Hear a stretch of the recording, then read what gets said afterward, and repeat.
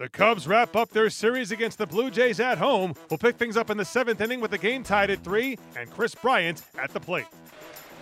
Montero set up away. The pitch to Bryant. It is hit in the air to center field. It's deep. Pilar's back. He's at the track. The wall. He jumps. And he makes the catch. Kevin Pilar made a running catch into the brick wall covered in ivy here at Wrigley Field. 2-2 pitch to Kevin. Line to right field. That's a base hit. Donaldson hits third. Hayward up with it. The throw to the plate. It's there on the bounce. A head first slide. He scores. Roberto's pitch. Swing and a miss. It gets away from Lopez. Kicks to the brick wall. Turn. Throw it down to first. And he throws it down the right field line. But backing up is second baseman Darwin Barnes. Schwarber down from third. Zobrist at first. They take the leads.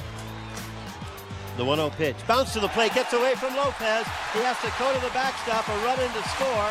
Up to second Zobrist. Another wild pitch from Osuna. And the Blue Jays lead is Osuna. The strike one pitch. Line to right field. That's a base hit. Zobrist in to tie it. Here comes Baez. Bautista throw on a bounce. A slide. Scores. Cubs win it.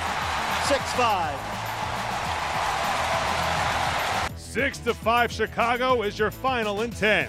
Alex Avila's 4th career walk-off hit helps the Cubs complete the sweep of the Blue Jays, and former AL MVP Josh Donaldson makes his first career start at shortstop on Sunday. He goes 1 for 4 in defeat. The Blue Jays are off until Tuesday when they begin a series in St. Petersburg against the Rays. Chris Rowley will start the opener.